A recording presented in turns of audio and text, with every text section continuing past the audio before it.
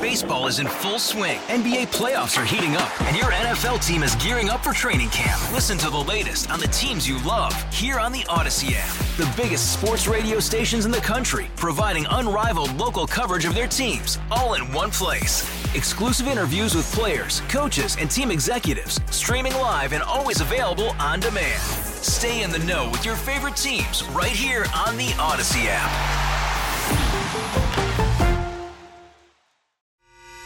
The North Texas stories you need to know. This is the All Local from News Radio 1080 KRLD. It is your All Local for the 15th of February, 2023. You made it through Valentine's Day.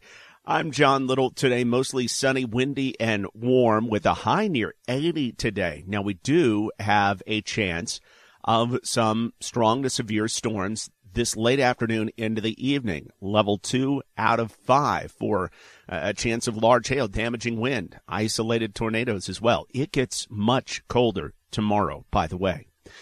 An Arlington family is waking up today looking for answers after a husband and father is shot and killed in his own driveway. KRLD's Andrew Greenstein is in the neighborhood where it happened. 36-year-old Ali Ismail was pulling in just as two vehicle burglars casing the neighborhood were pulling on the handles of a car parked in that driveway.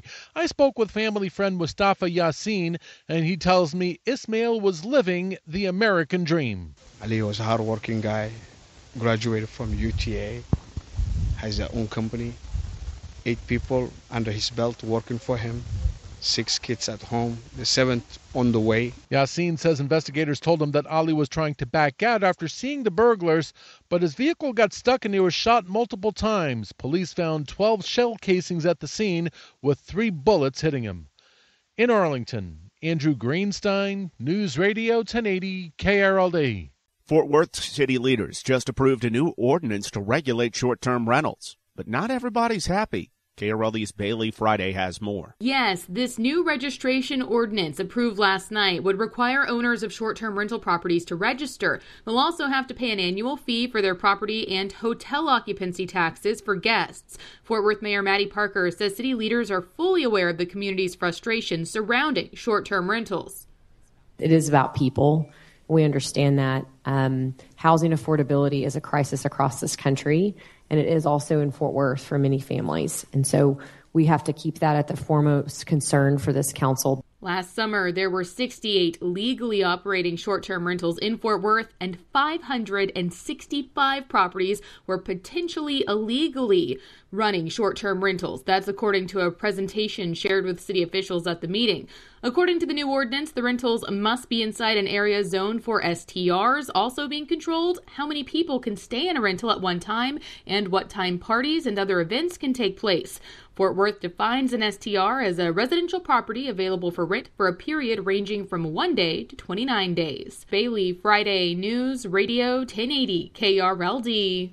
She's been missing since Sunday, but a Little Elm teen has been found safe. Police have been looking for 16-year-old Caitlin Scott since her parents reported her missing from their South Paloma Creek home late Sunday morning. The search was expanded to Dallas, where, in fact, Caitlin was found Tuesday evening. Little Elm PD says she was in good overall health, but even so, they took her to the hospital for a checkup just in case. Meanwhile, police detained a so-called person of interest in connection with Caitlin's disappearance, but they're not saying why or what that person may have had to do with it. From the 24-Hour News Center, Kurt Lewis, News Radio 1080 KRLD. Grapevine police will have extra officers patrolling the neighborhood around Dove Elementary School today. A student at the school told police he was walking home on Tuesday when a man drove up next to him and yelled for him to get into his car. The boy ran off instead and made it back home safely.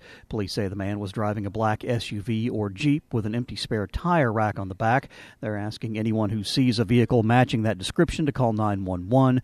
They're also urging parents in the neighborhood to tell their kids about safety tips, including having a list of places they can run to on their way home, and the importance of telling an adult about any threats. From the 24-Hour News Center, Stephen Pickering, News Radio 1080 KRLD. A secular organization wants the Midlothian School Board to change the way they open their meetings. The Freedom from Religion Foundation has written them a letter following a complaint asking them to stop opening these meetings with a Christian prayer. FFR attorney Chris Line. We think the prayers shouldn't open up these meetings at all, but it's especially concerning, and I think everyone should feel it's inappropriate that they just be Christian prayers, that one religious group has taken over the school board. He says the Supreme Court has found that public schools cannot show favoritism towards or coerce belief or participation in religion.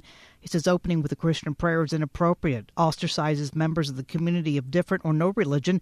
He suggests they go with a moment of silence instead.